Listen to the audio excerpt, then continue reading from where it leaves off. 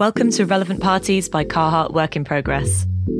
I'm Char Ravens, and in this series, I'm going behind the scenes at some of the world's best independent record labels to meet the visionaries and the obsessives who've made musical history. In each episode, we sit down with one of these label founders to find out what makes them tick. We hear the tall tales and big ideas behind some of the most influential records and scenes of the past 30 years, and maybe try to work out just what possessed them to take on one of the most challenging jobs in the music industry. Matt Black and Jonathan Moore are united by a love of the new. They're technophiles through and through, and since the 1980s, their success has been closely linked to their endless innovations in the arenas of electronic music and digital technology. Ninja Tune Records was founded by Matt and John in 1991 as their escape route from a bad brush with the mainstream music industry. And it's always been a place for eccentric experiments at the fringes of hip-hop, dance and electronic music. By the time they founded Ninja, they'd already produced chart hits with Yaz and Lisa Stansfield, along with an iconic remix of Eric B. and Rakim's Paid in Full. But it was their own music, as Cold Cut and as part of DJ Food, that really put them on the map as pioneers of sampling and audio-visual technology. Among other high-tech breakthroughs, Matt and John invented a piece of software called VJam, which could trigger audio and visual samples simultaneously, thereby inventing the art of VJing. And over the years, Ninja Tune has released apps, CD-ROMs, hardware effects units, and all kinds of cutting-edge audio-visual projects. Musically, the label's foundations lie in hip-hop and in the sampling culture that exploded around it in the 1980s. But they've always been drawn to musical outsiders, artists who plough their own furrow. The early years introduced the world to after-hours music from Eamon Tobin, Mr. Scruff, The Herbalizer, and the Cinematic Orchestra. And more recently, they've put out records by The Bug, Floating Points, Young Fathers, and Marie Davidson. And the label has had several successful spin-offs, including Big Dada and the dance floor dedicated label Technicolor. So what all of that means is that there is far, far too much in the Ninja story to attempt to cover in one sitting. And even in this long conversation, there were huge chunks that we couldn't even touch. So let me remind you that the Relevant Parties playlist on Spotify has tons of Ninja Tune classics and gems, which you can dip into at your leisure. And right now, Matt and John dial in from their respective homes in the Cotswolds and in London to take us on a journey into sound, talking about sampling, hip-hop, clubbing in the 90s, the invention of VJing, and making one of the greatest remixes of all time. John and Matt, hello, and welcome to Relevant Parties. Hello. Hello. So I thought we'd start not so much at the beginning, but with a slightly sideways entrance, because I was thinking about the various things that make Ninja Tune what it is, make it a kind of unique project, a unique label. And I was thinking a little bit about how the 90s was this time when a lot of previously high-tech gear had filtered down to everyday people. You had samplers, sequencers, people had personal computers, and then combined with the turntablism legacy, I guess, it seems very clear to me that there's something about the 90s and the music that you guys were involved in quite early on, where it's clear how the technology shaped the era. It's clear how the technology and the sounds went together. I think Ninja Tune was obviously on that cutting edge, but not only musically, but also visually. And I wanted to talk to you first about VJing, because it's something that you were pioneers of, in a sense, and also that doesn't really exist in the same way now, that it was very much a kind of thing that was happening at that time and that's perhaps developed into other ideas. So could you just take us back to that era and maybe lay out the kind of connections that you were making at the time between music and visuals and this new idea of VJing? What is that? I can speak to that, but John, I'd be quite interested to hear your take on visuals and music, because actually both of us have always had a keen interest in art and visuals, and that's been a natural complement to the music. Do you want to fill that in a bit, John? Yeah, for me, the interesting thing, well, there's kind of three reasons, really. The art thing that Matt alluded to. The second reason being something to hide behind in some respects when we were playing live. So a cloak, we became the Wizard of Oz behind the curtain. So that's that aspect. And I think also it developed that there was a similarity in us wanting to take back control with our recorded work with Ninja. In a similar way, having had the experience of making pop videos, there was a desire even if it wasn't necessarily 100% conscious, that desire to reclaim the ability to make our own videos. So would you mind as well, for anyone who is perhaps not as familiar or perhaps born in this century, what exactly were you doing with VJing at the beginning? Because there's a particular track, isn't there, Timber, which really kind of blew people's minds a bit at the time about what you were doing with music and visuals lining up together. So Stuart Warren Hill, who's the guy we put that piece together with, had this phrase, what you see is what you hear. And I think that's quite a good sort of key into this. We wanted to provide a visual analogy for the music, but more than that, to actually connect sound and vision streams together. But if you rewind a bit to before Timber, I went to Selfridges and saw an Amiga there, which was running a demo called The Juggler, which was a little, just a couple of seconds long, a loop of a 3D juggler on a green and yellow plane. And I looked at it and I thought it was a sort of almost photorealistic 3D cartoon. And I thought, well, that means you could make a film on the desktop, a computer graphics film. And so I bought an Amiga and I started messing around with it. And always liking the technology and the toys and sort of using those to push forward with things. I acquired some other bits which you could plug into that. One of them was a frame grabber, which meant that you could sample short bits of video and then start looping them, painting on top of them. Analogous processes to what we were doing with sound. So we found that you could extend the techniques and aesthetics that we were doing with cut-up music to visuals as well. You could synthesize visuals, you could sample visuals, you could loop them, you could process them. And actually, over the last 25 years, playing with those ideas has been very fruitful. And Timber is a good example of that, and other works that we've done. And our live show also became kind of based on that idea. So in a nutshell, it was applying the ideas of hip-hop to visuals as well. Of course, hip-hop's always had visuals in the form of graffiti and also dance as well. So it's a strong, vibrant culture, hip-hop, because it has these different pillars that it can stand on, with the graph, the rap, the beatboxing, the turntablism. And I think our fascination with that was a way into adding visuals to the music. And as John said, I think we were always happier behind a big mound of equipment rather than at the front of the stage. And coming from the sort of London party environment, it wasn't necessarily about looking at the DJ. It was about the audience looking at each other and looking around the venue, and there were always backdrops and light shows and bits of sculpture and slide projections. And actually, this has its roots in the 60s and beyond, when the Velvet Underground used to project onto the band, and Jimi Hendrix you'd have on the bill at the Fillmore, but with Joshua Light Show right there on the bill as well, realising that was part of the entertainment, so part of the experience. So, there was nothing really new here, but what we did was we were able to jump into, as you mentioned, the availability of cheap electronic equipment. Digital and other electronic equipment became a lot more accessible, and we were able to use that in a kind of punk hip-hop way to explore these ideas. And you actually developed some software to do that, right? That was called VJam. That came after Timber, because Timber was actually put together frame by frame in Premiere. And that was a very painstaking process, which Stuart did most of. It's a very, and it's a timeline approach as well. And what we wanted was a way of performing that live and also composing in a more free way, because just editing on a timeline is quite restrictive. And it was what we were used to, though, wasn't it, in some respects, with C-Lab Creator, which was a music software program that we first started using and then moved to various other ones, and also with Ableton. There's quite still a linear aspect of the way that we sort of learnt those tools and wanted to escape from that. So again, that ability to change that and break that timeline and perform it fairly randomly. And do it on the fly. Yeah. As well, yeah. But I mean, again, relating it back to hip-hop, the scratch DJ, a couple of turntables and a beatbox, that's a lot more of a flexible way of playing with chunks of sound than playing the piano, for instance, which is something that neither John and I have any chops at. So we were more happy with coming from the DJ point of view. So VJam was a kind of mashup of all these ideas, really. And that was quite widely used, right? People were picked it up to use for their sets too. And I still get people come up and say, they got really into that, and that was an entry point for them into visuals and music. Although, having said that, it's quite interesting that our attempts to become kind of software developers and make that a business it was a very difficult process. It didn't really work out, in fact, and it was a bit of a source of friction at Ninja Tune about whether we should even be getting into this, trying to be a software developer and distributor, when we knew nothing about how to get those boxes into computer shops.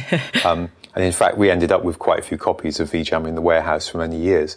But sometimes it's not about the number of quantity that you sell. It's about those ideas spreading out and being taken up by influencers in a way, creative influencers before that term came about. It did have quite an impact. I know that because people still tell me about it. Yeah. So I think as helping spark up this new art form, that was a good contribution to it. Yeah, creating the ecosphere, the growing stuff where you can be part of that is quite an important thing, I think, for us and for the label in some respects. And I don't know if you were perhaps going to come to this, but it's quite interesting to contrast where we were then with VJing and where we are now. Going to an underground squat party with a car boot full of VHS machines, a little TV monitor, literally rented from Radio Rentals, and a Panasonic video mixer, which was used normally to edit wedding videos together, and wiring it all up with an Amiga, and then an Epson video projector, which again is meant for office presentations, not to be sort of providing visuals to blow people's minds in a underground party. It was great fun, but that remained underground for quite a long time, and promoters and club owners were not all that keen on adding an extra cost by paying a VJ. Right. If you wanted to do it and cart that projector down there yourself. So the VJ was the kind of poor cousin for quite a long time, and really it took 25 years, but eventually that battle's been won. If you go to many types of event now, especially festivals with big electronic acts on, you will see visuals as an important part of the show. So I feel that we've won in the end, that it's been recognised that electronic visuals and electronic music go very well together, and it makes sense, and it gives people a better sensory and entertainment experience. So it's nice to see that it has come through. So it seems that really you've always been up for trying new things, trying new technology, trying new formats. I was just looking through the history of different types of releases. You've had an app, like an actual music making app, CD-ROMs, and all these kind of out there designs for box sets and limited vinyl. There was the version of Visionist's album a few years ago now, where you had to actually cut it open to get the full set of material inside, right? There were prints inside, which I like. It's like a challenge to the Discogs mindset of like, oh, am I going to destroy the thing in order to have the thing? I quite like that.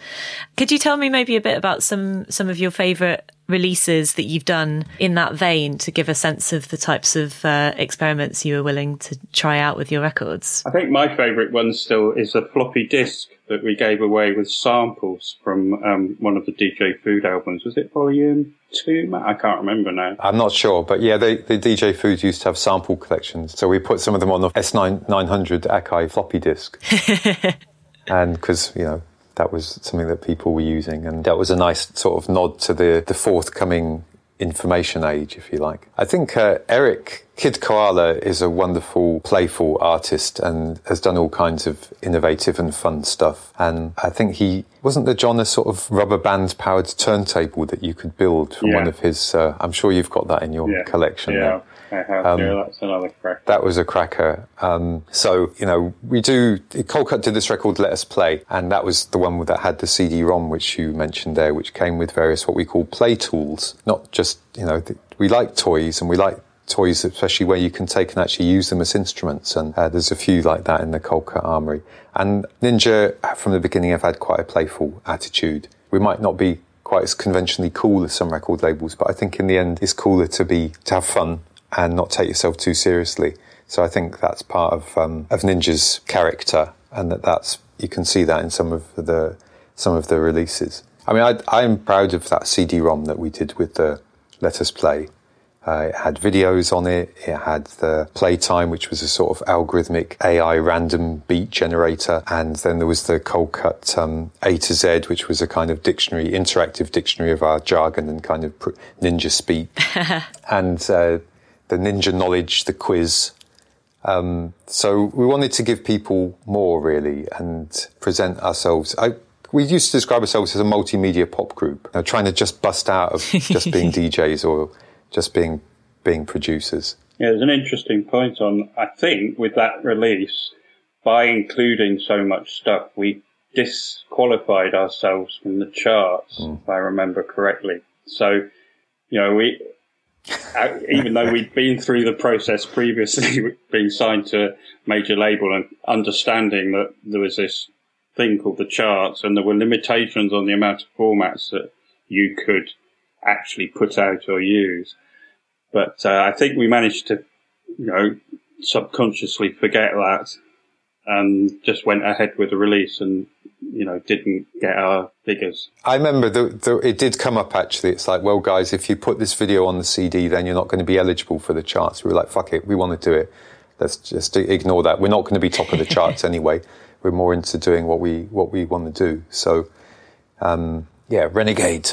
So, we never sort of fitted into the box. I mean, even now, Coldcut, we don't fit in quite into the box either. Even I've noticed with the sort of, there's the brilliant acts like Orbital and Chemical Brothers and Left Field and so on. We sort of even don't fit in with them, even though, well, in fact, we were a little bit before them, I guess. They were the sort of next wave in, which was when the rave thing really took off. But yeah, John and I, we've never fitted in.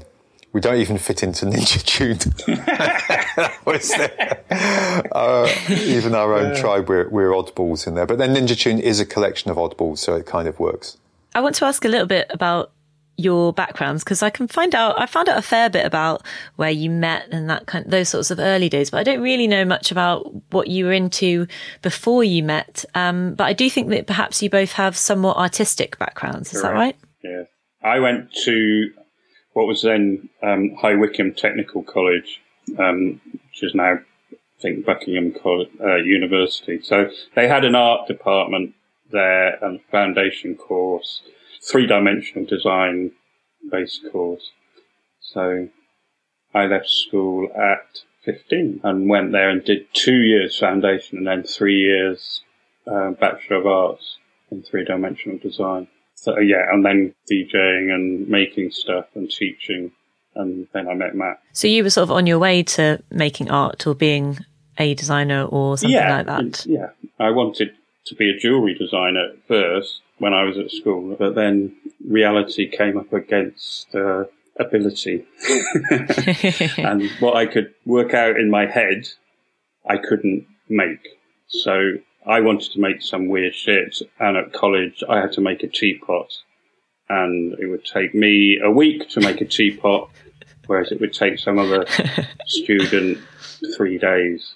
And I'd want to design the teapot, not just like make a teapot out of a book and stuff. So it was quite a formative college for me in terms of realising that you don't necessarily fit in. I think you could probably write a thesis on people that have been to art school, got into a massive fucking argument with the authorities there, and then worked out that actually they were much better off doing their own thing and made a success out of it, probably more than the people who towed the line, actually. My dad was an art teacher. He was an artist, actually.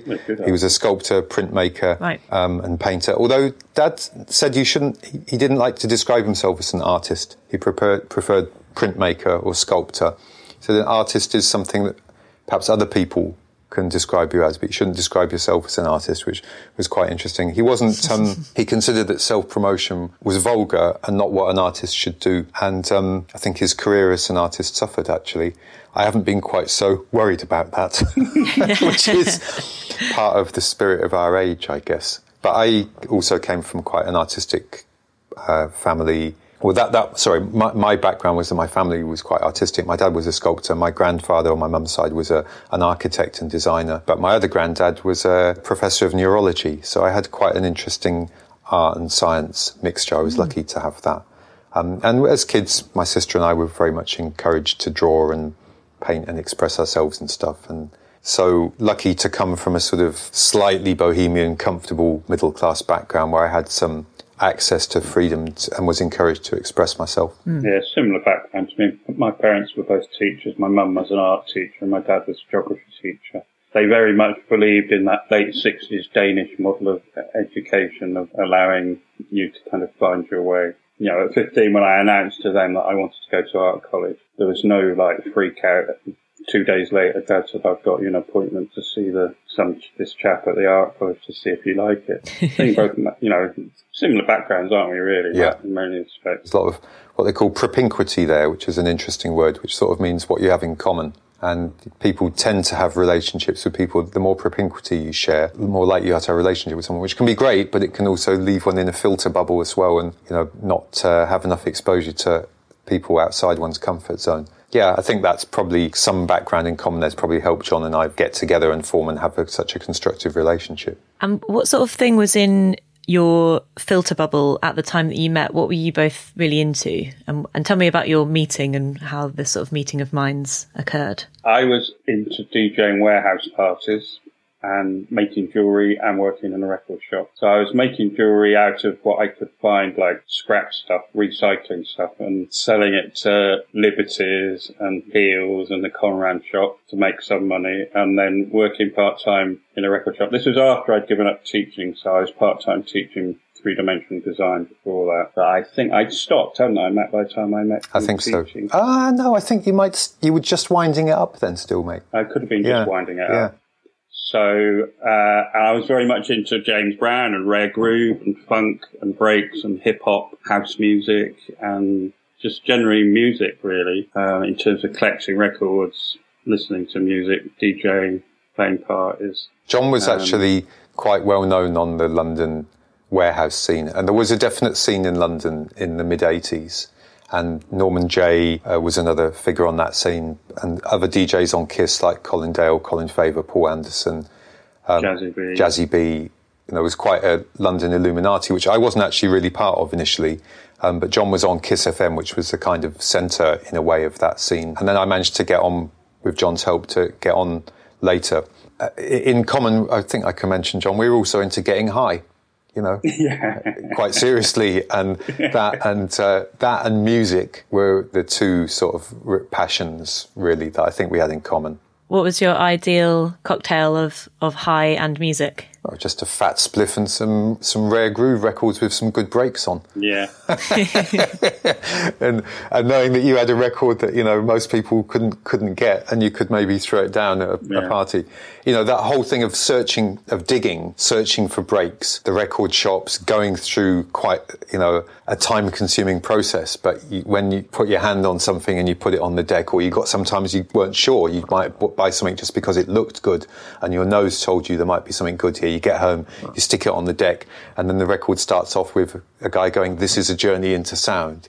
Like, woohoo, we're on to a winner with this one, But that, John and I really bonded over decks, parties, black music, and trying to do something, trying to play with music, to take it, not to just be a disc jockey plays records, a DJ plays with records. We were into DJing, which was taking it further. John used to make these rather cool little cassette cartridges, not being able to afford a professional cartridge machine. Do you want to say, John, your cassettes? Yeah, I discovered that you could unscrew these C15 cassettes that you would buy to put computer code on to upload a game to your computer or whatever. So they were nice and short and cheap, and I'd unscrew them and cut the leader tape off and then reattach the leader tape and screw them back on together, and then I could record jingles. I say jingles, I would pause button record things off record, and then I'd use those on the radio show or when I was DJing as well sometimes. So that a cassette player, the first gigs warehouse parties I did, I had one turntable that I'd made myself, which was a Garrett kit. Wow. I made it myself. And pair of speakers, Kef transmission line speakers that I'd made myself as well, and made all the boxes for them. And a cassette machine and a cheap sort of delay machine and a DJ mixer, which I've still got, actually, the DJ mixer, which was a really good mixer, stupidly expensive at the time. And, that was my setup, and based on a reggae setup, really. At that time, I was heavily influenced by that as a technical idea, because I could cope with that, being fairly dyslexic. I could manage. So that was part of the excitement as well, was like building your own setup and trying to get information. John, the reggae scene, they used to have echo chambers and sound effects. We were always into having sound effects as well. I remember us only about 12, building a siren circuit of a dub siren, exactly. And I built it into an old 70s plastic radio box of my granny's. And that was a thrill. Using technology in a sort of cool way, not really knowing what we were doing, but with some ideas and references. Similar to John, actually, me and my mates, this was when I was 14. Even though John's a bit older than me, I can claim probably to have been DJing for longer because I started when I was 13. Me and my mates had a little geeky crew of friends at school, and we saw 2 old turntables and this big speaker outside the third-year tutor's office. And we said, what's this? And he said, the youth club are throwing it out. And we said, well, can we have it? And he said, well, £5 and it's yours. So we bought a whole DJ setup for £5. 2 Nice. crappy old decks, but in a wooden case. Someone had made them, different ones. And then this one big speaker and an amp. And so we started doing discos at school off the back of that. So I can say I've been DJing for 46 years, and I'm still not very good at it. But So what was the exact circumstances of your meeting? You were working in the record shop? I was working in the record shop, at Reckless Records in Berwick Street Market. Yeah, which still exists, right? It still exists, yeah. One of the few from that era that's probably still there, I reckon. And so, I was supposed to be earning money there, really. But you were spending it all on new records. Yeah. I would often end up paying money at the end of the month rather than receiving. But, I used to buy records from all over the place. I found quite often, boxes of really interesting funk records, which I would play on Kiss on the radio station, might give Norman Jay a copy or Jay Strongman a copy, and then they would play it, and then people would come asking for it at the record shop, and, I'd buy a bag of 10 for £1 and sell them at a £5 each or whatever to provide to feed your habit. my vinyl habit. But it's not only vinyl habit, unfortunately. But John was actually managing Reckless Records, and I was a customer there. I was one of the guys who used to come in and dig through the racks looking for records. And so the great thing about record shops is that you meet heads there, meet the other heads, and that was certainly true in Reckless Records. And we bonded over, Double D and Steinsky and Trouble Funk and the things that it was quite niche still at that time. So we recognised each other as kindred spirits. And then we were into these records by Double D and Steinsky. I would say, why don't we do something like this? And we both made attempts to do something, but it was when we met each other and I came in, I had a rough mix I didn't know what to do with, and I played it to John to get his reaction. He was like, yeah, this is wicked, we should put this out. So that became the first Cold Cut record. So the journey between you meeting and hanging out and listening to records and digging for records and you being like on top of the pops is extremely short, it seems to me. That's right.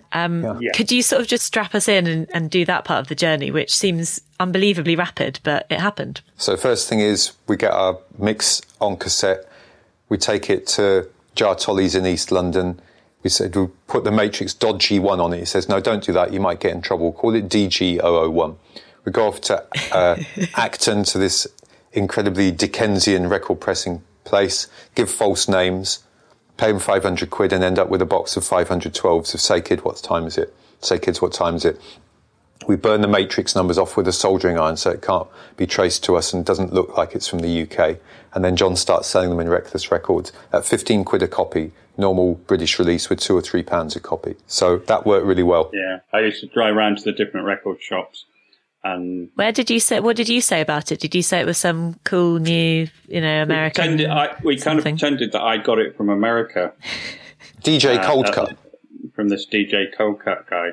And because there was such a snobbery going on, even I bought into it, in some respects. Now, in retrospect, I realise that, but there was a real weird thing about UK black music versus American black music, particularly within the sort of jazz and soul and hip hop at that point, with some people, That's a whole discussion in itself. This is a time when America was leading. We hadn't yet reached peak America, which we seem to have now. And it was America, exclusive, expensive, hard to get good.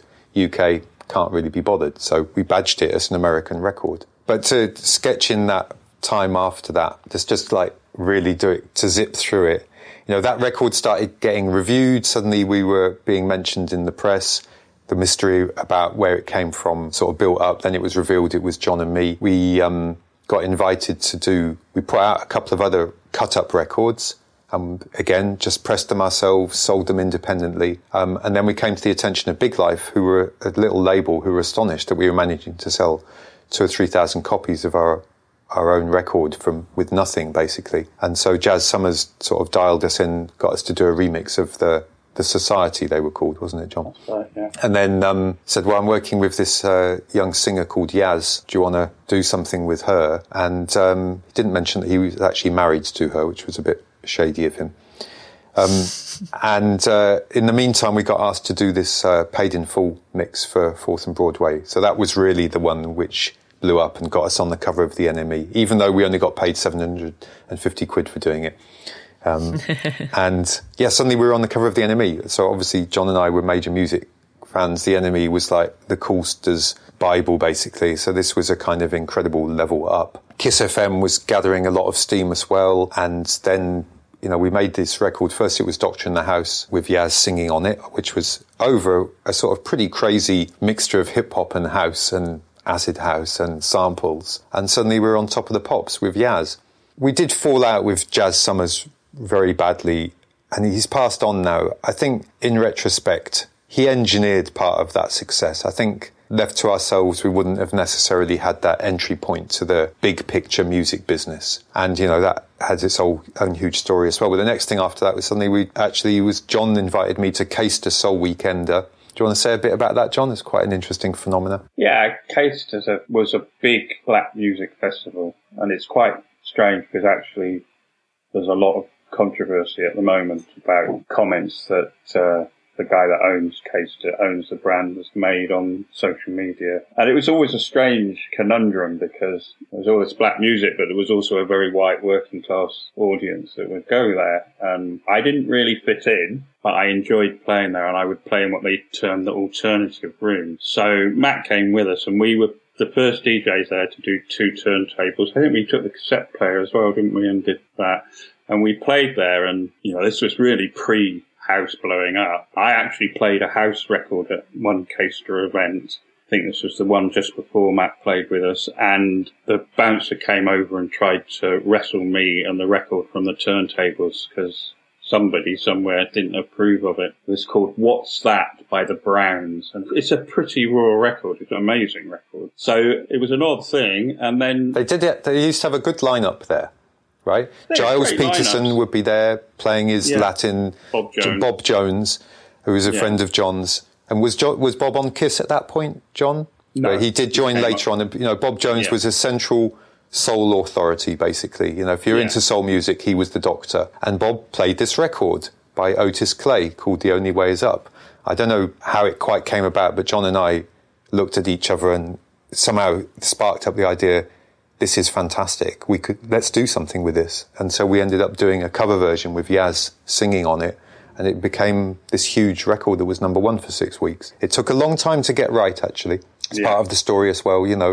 It might seem easy, but at the time we literally sweated blood to get that right. And Big Life would come out the studio at like 8 a.m, having been up all night, completely rinsed. But we thought we've got it. We'd give it to Big Life and then we'd crash out. And then in a few hours' time, the phone would ring and they'd say, guys, we think it's great, but we think it can be better. We want you to go and do it again. I'd be like, fuck you. Don't you? We're killing ourselves here. We just want to mix and go.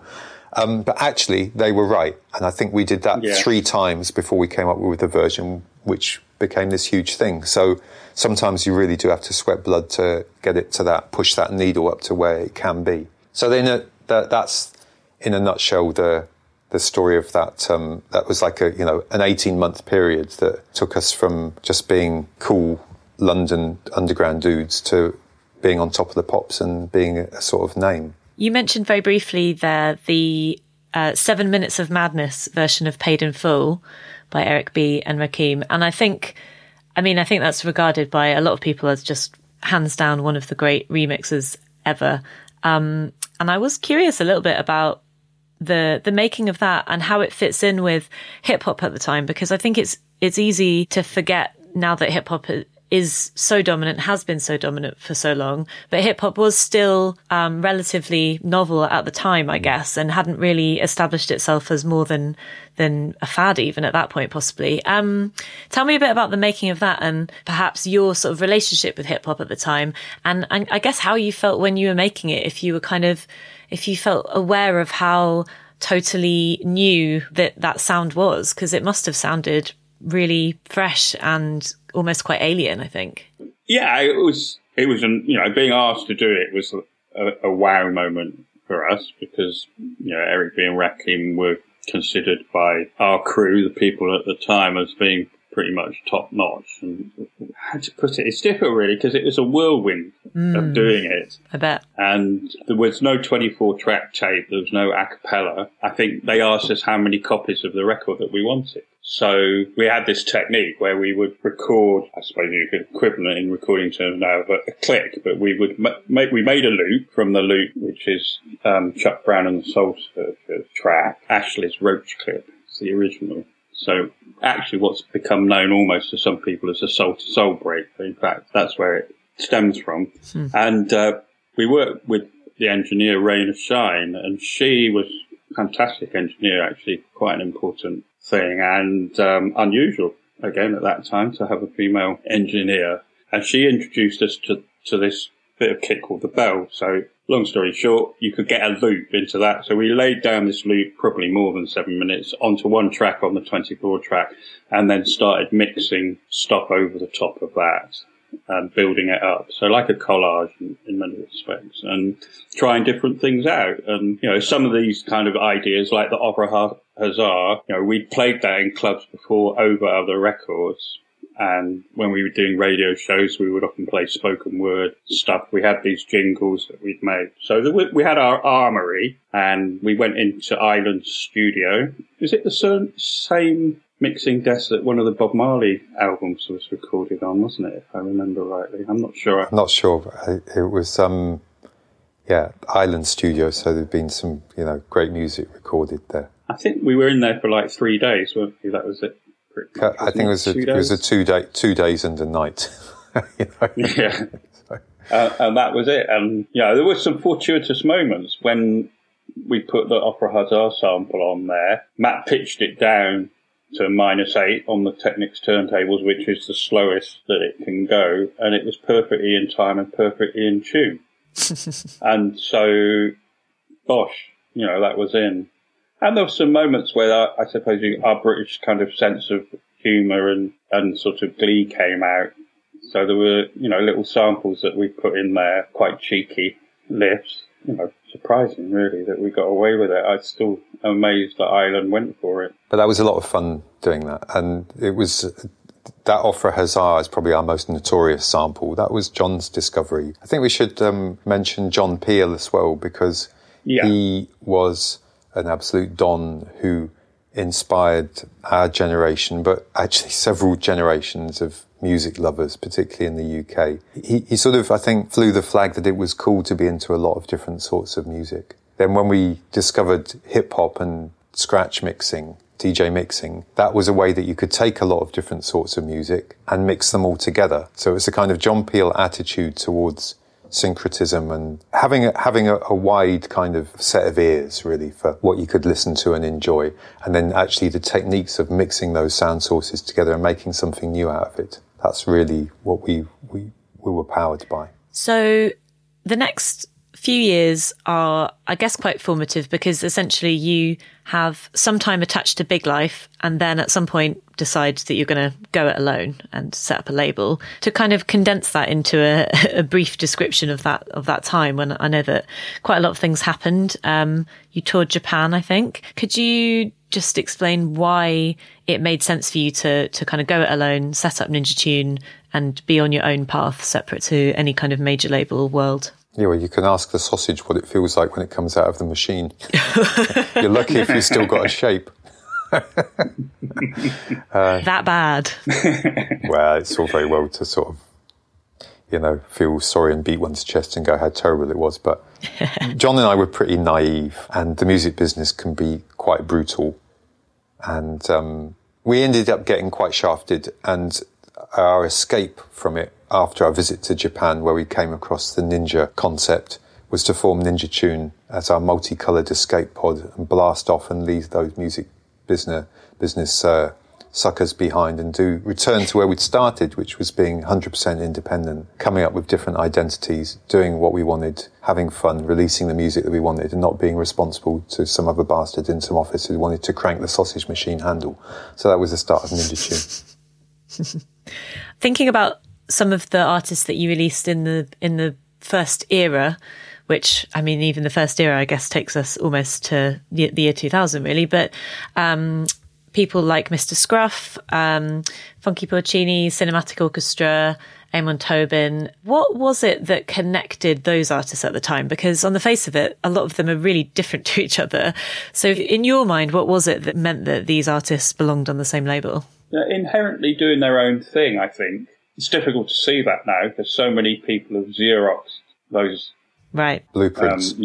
Blueprints. So they inherently had a character that was about them. And I suppose you have to add in the zeitgeist of the time and, other things. I mean, the classic story with the Cinematic Orchestra is that Jason worked for us and came in one day and said, I've made a record, and it's a perfect record company story in many respects. It brings back, echoes of Motown Records and things like that happening. So, that was Who was working at Ninja Tune? Heads were working at Ninja Tune because they liked it. And being heads, they weren't just liking it, they were doing their own thing. And Jason was one of those guys. So that worked out pretty well. I'd say that particularly at that point, the sort of early days, if you like, of Ninja Tune, there was a strong common interest in hip-hop. And that the cultural power of hip-hop, the excitement of it, and the sort of throw anything in attitude, that was a powerful sort of fuel source for all of us. So I think if you look at those artists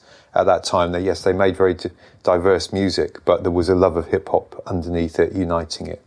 And a love of sampling. Yeah, but then you're already heading into the sort of 90s hip-hop, which was a big thing, and it's like, right, what fucking cool old dusty record that no one else has got their mitts on yet can we dig up, loop up and stick a rap over, which resulted in some great music as well, and we were part of that as well. Although interestingly, the UK suffered from there not being really any articulate rappers with their own voice at that time. There'd been a few like the London Posse who fed more off the kind of Jamaican thing rather than just trying to imitate America. But that was one of the reasons why we sort of did hip hop without rap, and that became called trip hop, which I always quite liked as a term actually.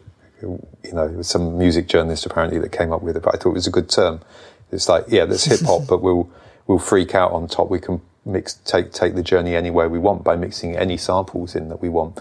And naturally, once we'd exhausted the considerable resources of James Brown and the JBs and the various clones as well, of which there were many, and that's kind of what Rare Groove was. Although John defined Rare Groove, so well, how can it's great to what's it, John? The Michael Jackson won the classic.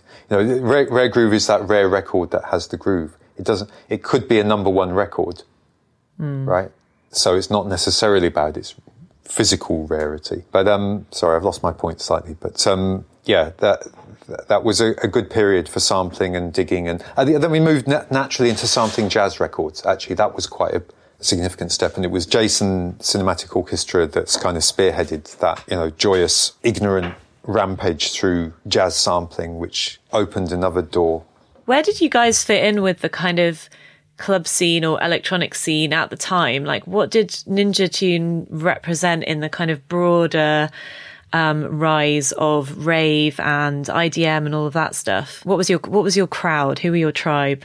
They haven't really changed that much, I don't think, over the course of that time. The same people that used to come to the warehouse parties that Matt and I played at were still coming to the raves. They were the same people, but things did get more difficult because it was around sort of 93-ish they started to separate out. So if you played a hip hop record main stage at a rave, you probably have some problems in terms of the dance floor not necessarily accepting that. So there was a split, and there was a period where us, Massive Attack, quite a lot of people were playing the second room, the smaller room, not the main rooms. Or if we were booked into the main room, they'd expect you to play house music. Yeah, that became a problem. So it was uncomfortable, yeah. But in a way, we turned it to our advantage. In a way, it helped us define what we were doing, because actually Ninja kind of became the resistance, the alternative to house music. You know, even though it meant that you weren't playing in the main room necessarily, there was always a bunch of people that wanted something else, and there was a space to do that. And then John mentioned like Massive Attack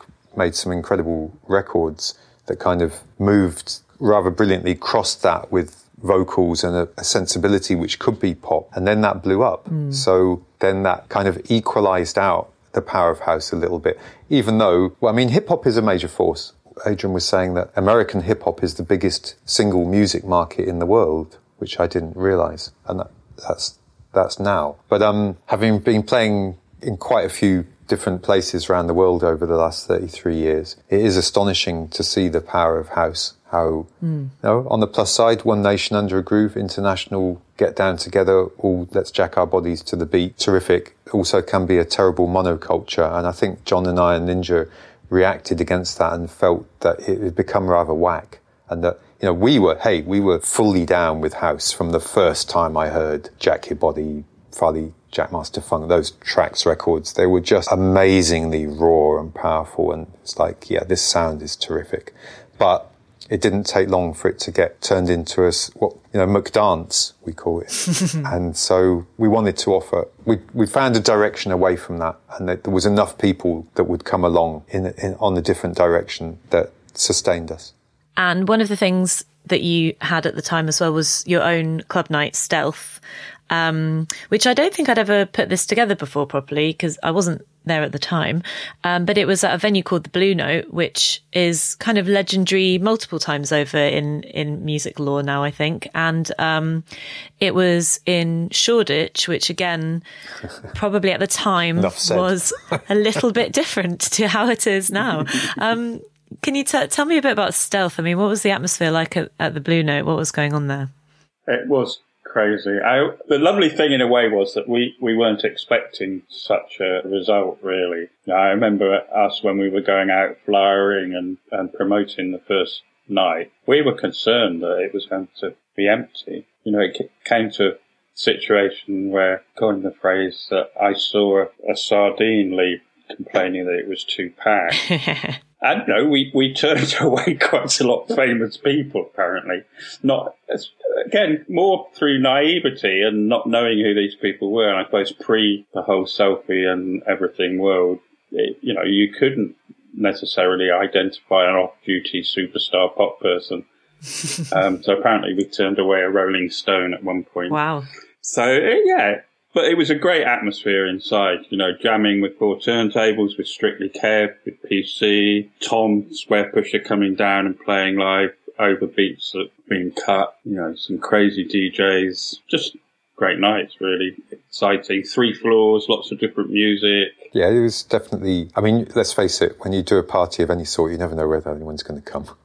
So it was like that at the beginning, but suddenly it blew up to be one of the hottest tickets in town. But it's interesting, at that time you'd also got Anoki with Talvin Singh, and you'd also got Metalheads with Goldie, all at the Blue Note. So there were 3 independent, really shit hot London scenes going off at the same time, and that was, I think, part of when people woke up to the fact that here was a part of London that wasn't actually that expensive yet. Well, it is now.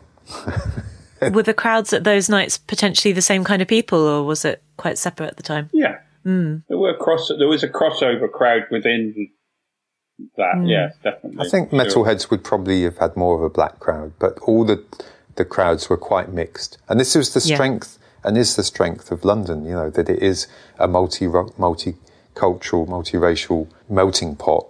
And that can be very exciting, and some great things have come out of that. I mean, Ninja Tune is a London phenomena, really. 2 ninjas who really ran Stealth were Shane Solanke and Susie Green. And you'd have to speak to them to get the real in-depth story about them. They did the hard work of organising it all, and I think it was them who recommended that we should quit whilst we were ahead. John, you said it was Shane who came up with the phrase, everything comes to a trend, right? Yeah. So I think that sure that kind of sums up what happened with Still Good to Quit whilst you're ahead. Another pillar of Ninja Tune throughout all of this, until only very recently, is Solid Steel. The thing about Solid Steel is that it's kind of lasted far beyond almost anything else in its entire scene. I think it's probably, as an institution, would have been one of the longest running institutions of any type of thing, of a radio show, of a club night or anything. But it was a radio show that started, I guess, on KISS, right? Yeah. And finished only a short time ago, even. Yeah, it's having a sabbatical at the moment. Oh, is it just a sabbatical? Okay. Well, that and a holiday in the sun to relieve the arthritic bone. Caused by too much scratching. Yeah. Why did you end up doing it for so long? Why did you keep the interest for so long? How did that work? Because there's a lot of music to mix together. Yeah. It's just, Matt still does the Pirate TV. Well, he brought the Pirate TV back. I do a radio show on Soho Radio. It's the DJ in us. We can't not want to share shit that we find exciting and interesting. And there's so much good music about. But it was fine. And yeah, you had some amazing guests over the years as well. Yeah, it's nice that became an institution, something that other DJs wanted to be part of. Journeys by DJ, when we did the Cold Cut one, there had been other ones, but they were all just like pretty much boring house music mixed back to back in quite a linear way. And the Solid Steel crew in its totality wanted to show that mixing was not just about that. And that, there was a lot of mileage in that idea, they're saying it's not just about beat mixing some house music together. It can go here, it can go there. And like we say, there's a lot of music out there to present to people, and a lot of experimental hybrids that can be created in the lab, and to see which of them work. Yeah, you could also argue that we kind of created a safe space where DJs that might have been known for playing drum and bass or techno could come and do a mix and play things that they loved. And there's something rather lovely about some techno don saying that they liked Foxtrot by Genesis, for example. It meant that our guests could play what they want, and that was the remit of the show in many respects. And it was a kind of journey, and mixing was also a major part of it, but mixing it in different ways. It didn't have to be pure beat mixing, ambient mixing, or slurping, as I like to call it. Slurping. Yeah, it's a good observation, actually, that, in a way, we called that album Let Us Play, and John's career is a continued kind of cry to be able to just do what we want musically and not be subject to the sort of barriers of the marketplace and the rules that get made, the sort of traffic wardens of style who control too much of culture, actually, often with a vicious hand on the windpipe of human culture. And it's like, get off, we just want to have fun here and freak out. And as you say, John, many DJs are known for a particular style and yearn to have that freedom to just show other sides of themselves. So Solid Steel provided that. There is a frightening thing about expectation in clubs. Is a tyrannical thing, and it takes a very strong-minded person, Andy Weatherall, for example, to take that on board and shake it out and manage to make a career within it. And I respect anybody that does it. And so if we can make a little space where that can encourage more of that, then I'm really happy that can take place. But now there's so many radio stations on the internet and so many people doing mixes, and to a certain extent part of the reason to have a sabbatical and a rest and a thing was because of that. We sort of feel like maybe we've actually managed to do that and open that up a bit, and that is happening now. That obviously could change quite. No, I don't think it will change. I think the Jack's well and truly out of the box now, and there's a lot more people making music. There's a lot more people DJing and mixing it up. There's a lot more availability of music as well, and those are they have their downsides, but they're broadly good things. So we can sit back for a little while. One thing that I want to include, which is very silly, and I hope you'll just tolerate, is some quickfire questions just to jazz it up. If Ninja Tune was an animal, what would it be? Armadillo. Yeah. That works, actually. If Ninja Tune was a menu item, what would it be? Cheese on toast. I'm contending with that. It would just be at the top of the menu. Just whatever's at the top of the menu. Yeah. Would you rather be up early or out late? Both. I've had a few people say that, Yeah, I'm sure. That's what I do. I tend to go to bed a bit earlier these days. But A bit. Would you rather be in the city or in the country? I refer you to my earlier answer. Well, you're talking to Cold Cut. Yeah. One of us is in the city, one of us is in the country, so we can Perfect. mix it up.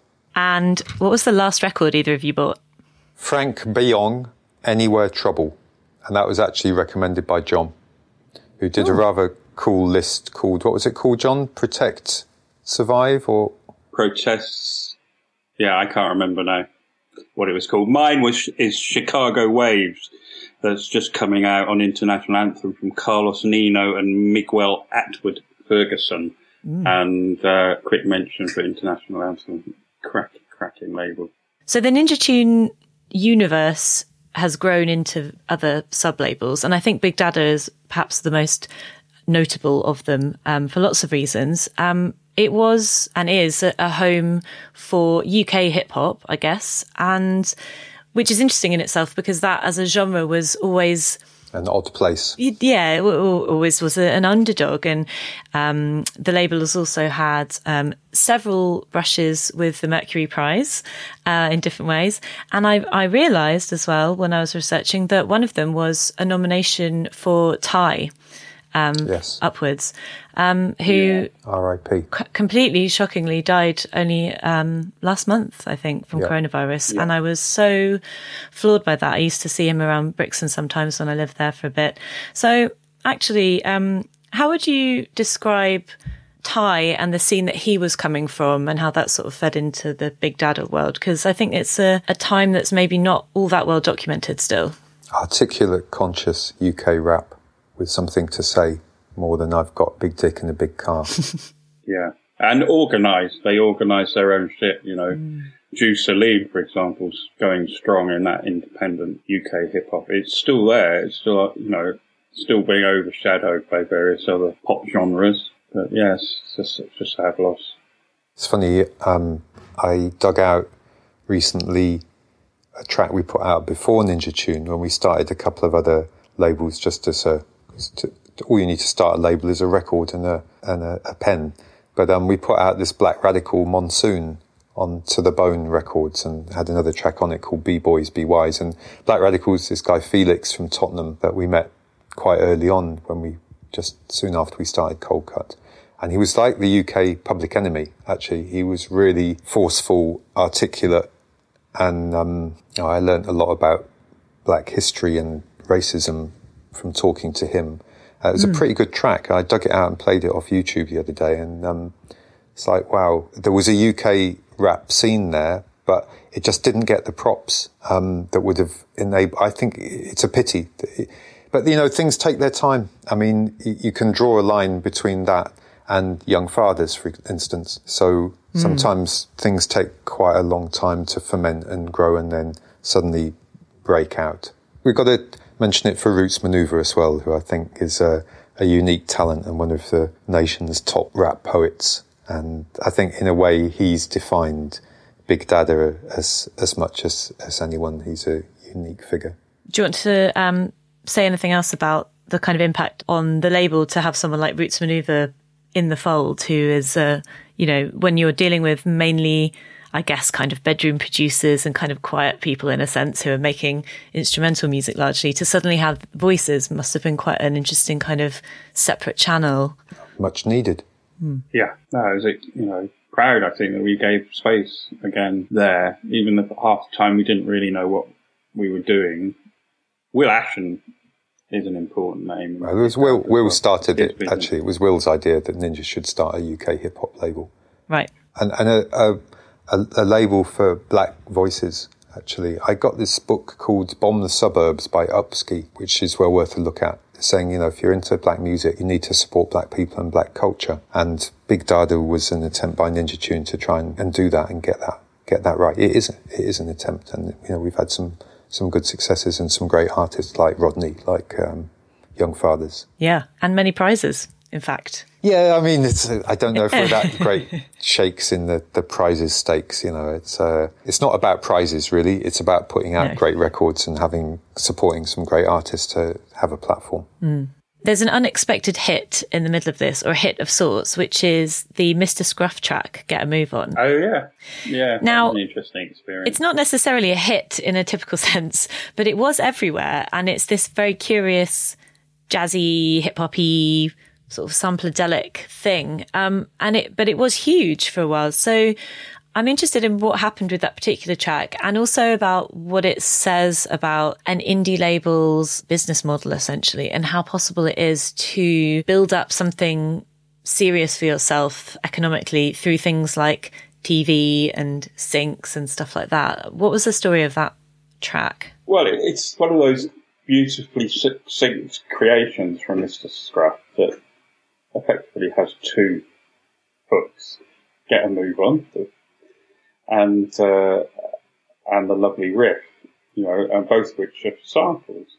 And there was an issue there straight away because it proved very popular, and those samples we had to negotiate quite significantly with Moog Dog and the estate. It was a difficult thing because that could have killed that record, because basically you would have ended up having to pay out more than you would have earned. And, I heard, I don't know if it's true or not, but I'd heard rumours about Norman Cook, Fatboy Slim, with Lindy Layton and Don't Be Good to Me, and the fact that they had so many samples on that they got to the point where they were almost paying out more money than they were earning. So that's the thing that can happen in those cases. But we managed to come to a sensible agreement with the two sampling parties, and actually got them involved and got them to help, which is always something that's worth trying to look at, to be positive. And, another philosophy perhaps that we have at Ninja is that if you're going to have a cake and you're going to slice it up, much better for everybody to have a smaller slice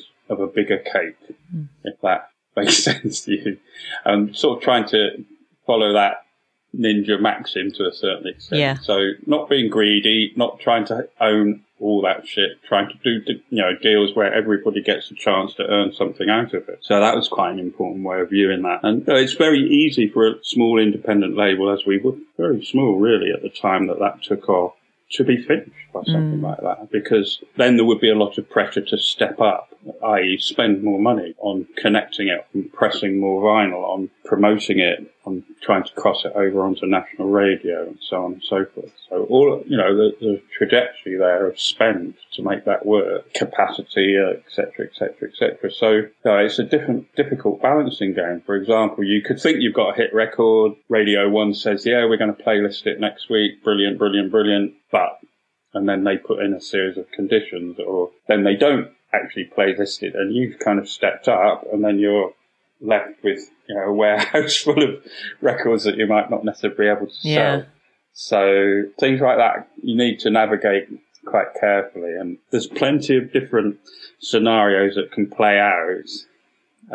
But it's finding that balance really between giving a record campaign as much as you can possibly give it, but also dealing with the vagaries of the shifting sands of selling music, selling art. And it's an example of a track that was heard not just in musical context as well, right, but on TV and in backgrounds. Yeah. And I wondered if sync and licensing and all that type of stuff is perhaps quite important to Ninja Tune at this stage. It was, and still is, very important. And, again, we have an advantage in many ways because we're often not so much now, I don't think. I'm not quite sure of the exact figures, but in those days, we had the rights to both sides of the story, the recording rights and the publishing rights, which meant that if an advertising company came to us and said, we want this track in our latest commercial, we could probably get back to them that afternoon, because you just phone the artist up and go, are you all right with this? And they go, yeah, sure, that's a good one. And we go back to them and say, yeah, done and dusted, here's the agreement. And the industry liked that because, their turnarounds, their commitments, all of the rest of it. So we discovered that was an advantage. So, we tried to work on that and still are working on trying to make that work for us. And we've had music across all sorts of different television programs, including, I think, Flog It, which I'm most proud of. Flog It. Brilliant. Yeah. An antique That's show. an achievement. Wonderful. Not Antiques Roadshow yet, but I can live in hope. Thinking about the sort of timeline of British electronic music, and this is skewed a little bit because it's where I came in, but around 2010-ish, or sort of after dubstep particularly, I really felt that there was this sort of invigorated time period where a lot of genres were kind of cross-pollinating again, and you had dubstep bleeding out and other people kind of looking to dubstep, and a lot of crossover. And one of the artists who sort of emerged from that period a bit is Floating Points, who, although he's not necessarily exactly attached to those genres, he was there and following those sort of threads, and is now part of the Ninja Tune stable, with his album Crush from last year, which is, I think, probably his peak achievement in many ways. And that's someone who's achieved a lot already. He's also a big record collector, so I guess that's another bit of kinship. But can you tell me anything about Floating Points and how an artist like that fits into the kind of modern Ninja Tune, the contemporary vision for the label? I think very much what I alluded to earlier in the conversation about artists is that he's his own person. That's Floating Points. You hear that music, you recognise it in the same way that you might recognise Quartet. You could argue that they're brothers or the same family or whatever, but they're very different individuals, and individuals is the key word. They're both very individual, very talented people as well. So, we've always felt that that's important. He merges those different strands very well and creates something that is entirely, in my opinion, people probably disagree, but is entirely new. Even though its heritage is identifiable and its journey in terms of influence is identifiable, it's a classic music development in some respects. Looking through some of the other recent signings, some of the most recent signings, some of the more recent ones that I've enjoyed include Abra, Mary Davidson, Peggy Gou, Jada G, Park Hye-jin. Yeah. There's something in common with all of these particular artists, which is that they're all women. And there weren't that many before, which is, I don't think, a Ninja Tune issue. I think a broader issue. Yeah. But it does feel like a sort of conscious decision to sort of shake up the roster a little bit. That is quite an intake. Was there any kind of thinking behind that to address that disparity? Yeah, I think we're always trying to look at those issues as you should be on all different levels, really. And there was a movement, there still is a movement of women having a voice, and they've not been heard for a long time. I'm sure they feel deeply, as is understandable, that they're still not being heard. But like with Big Dada, we wanted to try and attempt to open up some space for them. I could easily say, it's not because they're women, they just make good music and things, various quite glib comments like that, I suppose. But they are fantastic at what they do, but they are part of a movement. A part of Black Lives Matter is a movement. You can't deny that, and so it should be. And it's a new generation, and a generation that's always struggled to get heard in particularly in electronic music. I think that's important that we try and support that as much as we can. Right, and there's obviously been a huge shift in the sort of demographics of DJs. I mean, there are far, far, far more women DJs than there were when I first started writing about music. The ratio is unimaginable, really. And I think it takes a little while longer maybe for that to trickle down to production. Obviously it's slightly easier to start DJing and then be a producer. And I do think there's a sort of a slow turnover where that's all changing. It also has a lot to do with access to technology, I guess. So to loop back to some technological things, there have been various other recent sort of technological efforts that have come from the Ninja Tune stable. There was the app. The app was a while ago, but it still exists, doesn't it? The music making app. Absolutely. Yeah. It started off as Ninja Jam. So that was a free app that you could download, both Android and iPhone, and still available. Got a bunch of samples in it. You can have a good old play with it. You can buy more samples in app. And we wanted to develop a professional version of that. So this is Matt's baby. He's been driving the whole thing. And so now we've got Jam Pro. So it's got a lot more functionality, a lot more whiz-bang. You can do a lot with it. Actually, some of the tracks on a new project that we've been working on, Keller Kettler, they were developed using that app. So it's something that, it's sort of the research and development side of Ninja Tune. Again, I think it's really important to do that. It's developing ideas that Matt and I have been involved and excited and interested in since we started, and the reason why we started. So it's just taking that further, and I think it's a lot of fun. I could do an advert plug here, but I won't. And you've been doing some hardware as well. You've got a hardware effects unit. Tell me about that. Zen Delay. So, toys we again alluded to are good, and being able to mess about again. And it's funny because, there's such a flow and fluctuate. And so, a lot of electronic music effects went in computer. Hardware things weren't so many. And Matt and I, we started off finding cheap, shitty hardware stuff that nobody else wanted to make music out of. And so, we wanted to have a crack at make something that involved some of the things that we enjoyed, and, being able to dub shit up and mess about with it is important. So developed that with Erica Synths, driven by them. Got quite an old school look to it, but it rocks. One of the things that's concerning me a lot at the moment as a music listener and as a writer is the overall consolidation of power in what are essentially tech companies like Apple and Google, and to an extent Spotify, and the way that they also collaborate with the big major labels. And I'm curious to know what you think will be the role of an independent record label in the future. Yes. It's sort of back office in some respects. I think it's going to move eventually to that, and guidance, and there is always going to be channels that are going to be closed to artists.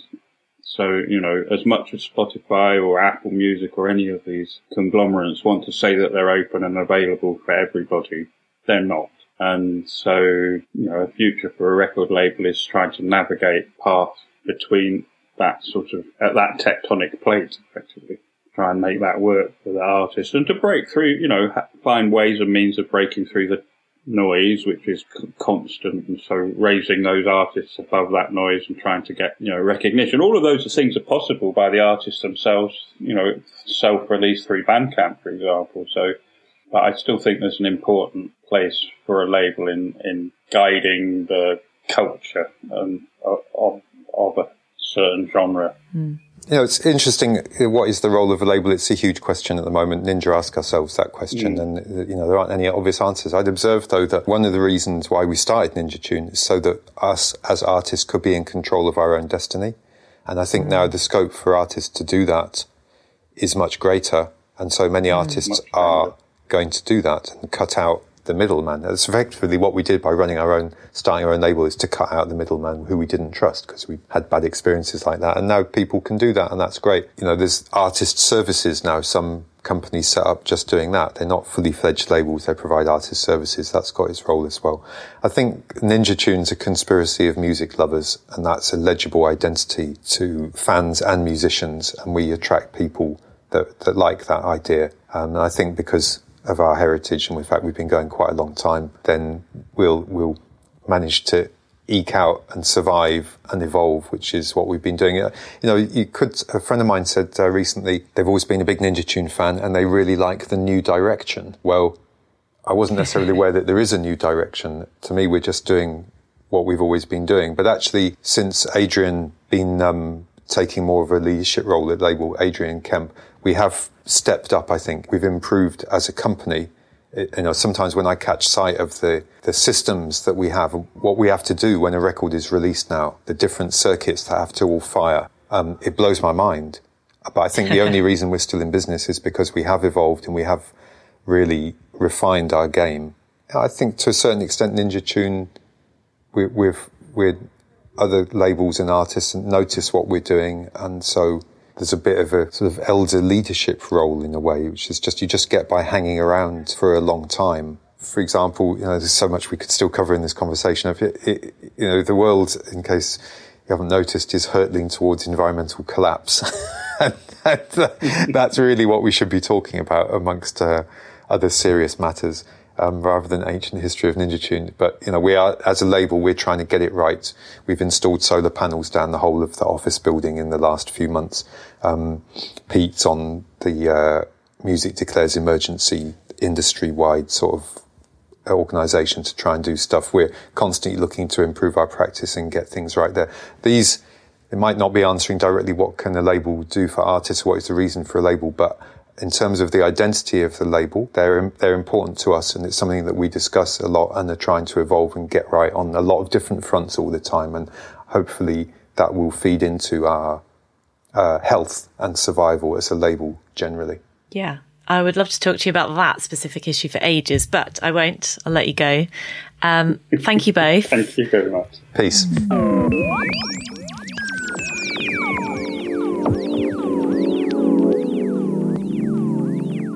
You've been listening to Relevant Parties from Carhartt Work in Progress. If you want to dive into more music from the labels in this series, check out the Relevant Parties playlist on Spotify. You can find the link in the show notes. And remember, you can subscribe to Relevant Parties so that you never miss an episode. It's available wherever good podcasts are found. And if you enjoyed this episode, please take a moment to leave a rating and a comment on Apple Podcasts. We'd really love to know what you think. So thanks for listening, and join me next time for more stories behind the world's best record labels.